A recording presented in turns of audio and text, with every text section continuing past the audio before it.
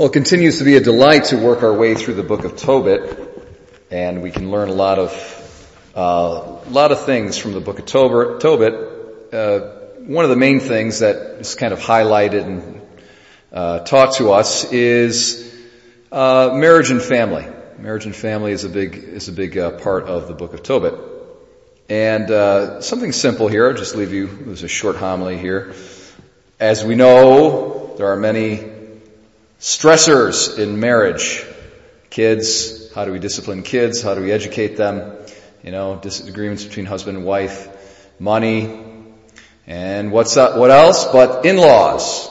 In-laws are big, right? Can be a big stressor for husband and wives. And I think if we just follow the example that we see here, a lot of the in-laws issues would be solved. If you notice, Tobit and Anna, how do they refer to their daughter-in-law? They call her daughter. They call her daughter like 5 times straight. In another passage of Tobit, Sarah calls her in-laws father and mother. It's really simple. I mean, it's kind of a simple thing. But if we would actually if we would obey the 4th commandment in relation to our in-laws, a lot of problems would be solved.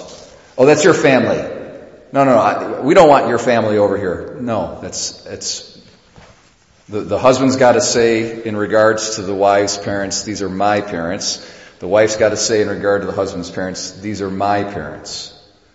And if we would really do that and obey the 4th commandment in relation to our mother-in-law and our father-in-law, a lot of the problems would be solved. But we don't do that.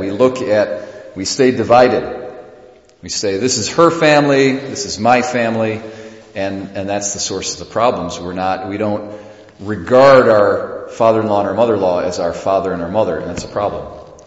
So, it's a biblical teaching, it's a part of our tradition that you need to regard your in-laws as your parents. So we see that very clearly here in the book of Tobit, and if we can do that, then we'll have a little bit more peace in the families, I think.